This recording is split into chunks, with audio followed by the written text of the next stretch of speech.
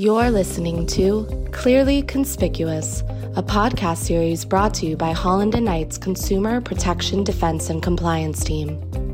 Here at Holland & Knight, we have the working knowledge of how federal and state agencies operate and how courts address consumer protection issues. Consumer protection laws and regulations impact every dimension of business. Aggressive federal and state agencies are getting the attention of senior executives who are concerned about risk management, compliance challenges, and high-profile governmental inquiries. Holland & Knight's Consumer Protection Defense and Compliance Team has the experience, knowledge, relationships, and platform to effectively work with our clients to address these issues. Welcome to our 8th podcast of Clearly Conspicuous. Again, our goal in these podcasts is to make you succeed in this very aggressive and progressive governmental environment, make you aware of what's going on with the federal and state consumer protection agencies, and give you practical tips for success. As always, it's a privilege to be with you today. Today's topic is the regulation of social media advertising and the law according to the FTC, coming straight from the horse's mouth. Earlier this week, my law partner, DeMorris Cohen, and I interviewed Michael Ostheimer, a senior attorney in the FTC's Division of Advertising Practices, who specializes in social media advertising and governmental law enforcement investigations. He covered quite a number of topics, and my colleagues and I will be sending an alert or publication on the interview. But in the meantime, today, I'd like to cover a few highlights. So let's look at 16 specific items. 1, the FTC will be issuing its amendments to the guides on testimonials and endorsements. Michael told us that the FTC received 30 comments and staff is reviewing them, making recommendations to the commission, and then considering staff recommendation. The issues include changing the definition of endorsements to include fake reviews, addressing virtual influencers, and clarifying additional definitions of clear and conspicuous. 2, he also talked about review gating, where brands encourage positive reviews, with results in sending positive reviewers in one direction and negative reviewers in another way. The harm is accepting money from manufacturers in exchange for higher rating. 3, the FTC has sent notices of penalty offenses to more than 700 companies concerning the triggering of potential civil penalties for their potential use of fake reviews and other misleading endorsements. The FTC may notify companies if certain acts or practices are deceptive or unfair, and then bring enforcement actions against those companies who receive notices. 4, Michael plainly warned, don't provide fake and false reviews. While companies are not responsible for all fake reviews, liability can result if they do anything to incentivize fake or false reviews. Furthermore, companies should not bias or distort reviews.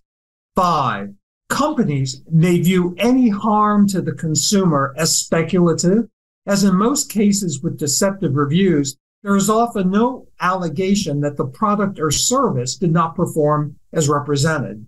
However, Michael said that the FTC believes that even if no allegation that the product or service is problematic, fake or inflated reviews harm results, warranting governmental action. 6, the FTC has taken an aggressive and vigorous enforcement approach in the endorsement and testimonial space. There is a line between an actor speaking independently and a sponsored advertising message. It is the FTC's position that a platform holder should actively monitor the particular users of that platform. 7, as we discussed in an earlier podcast, the FTC has revised its health products compliance guidance.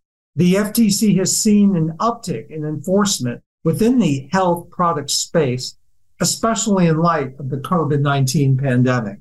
8, when it comes to the rules for channels like Twitter, Facebook, Instagram, YouTube, TikTok, and live stream to disclose content, consumers should not have to click on more to see material terms. And if endorsements through a live stream, there should be disclosures throughout. 9, with respect to sweepstakes, viewers should know that a post means entering a sweepstakes.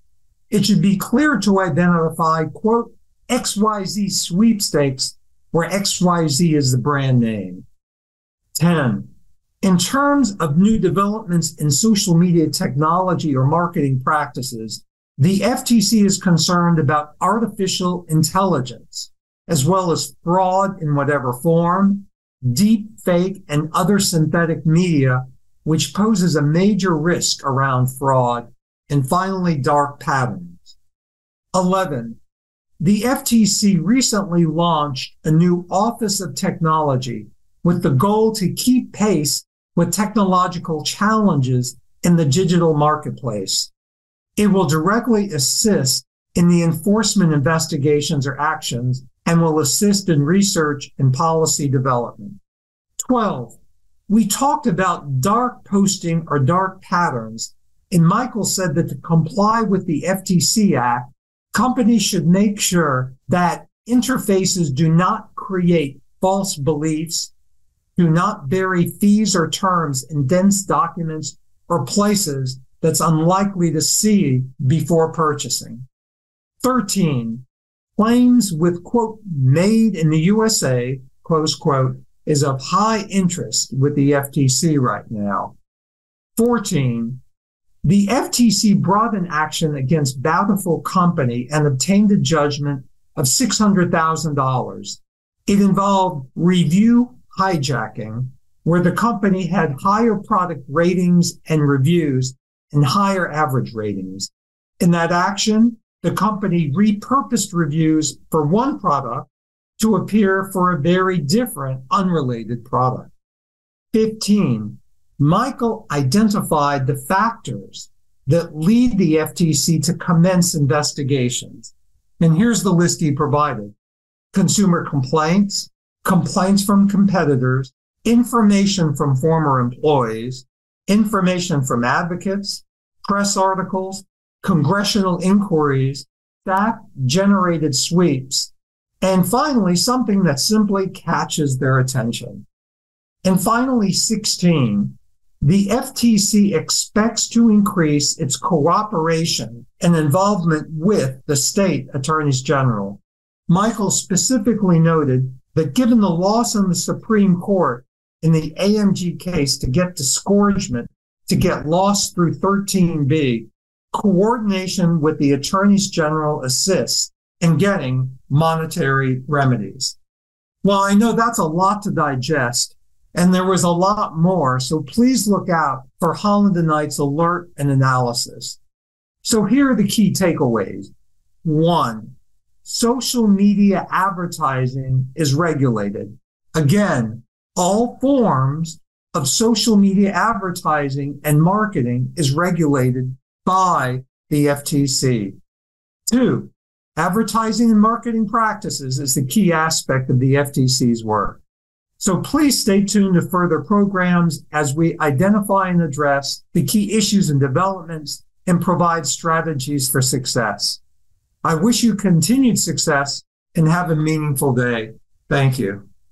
Thank you for listening to Clearly Conspicuous. For more information on our Consumer Protection Defense and Compliance team, visit hklaw.com/CPDC or email anthony.diresta@hklaw.com with any questions about today's episode.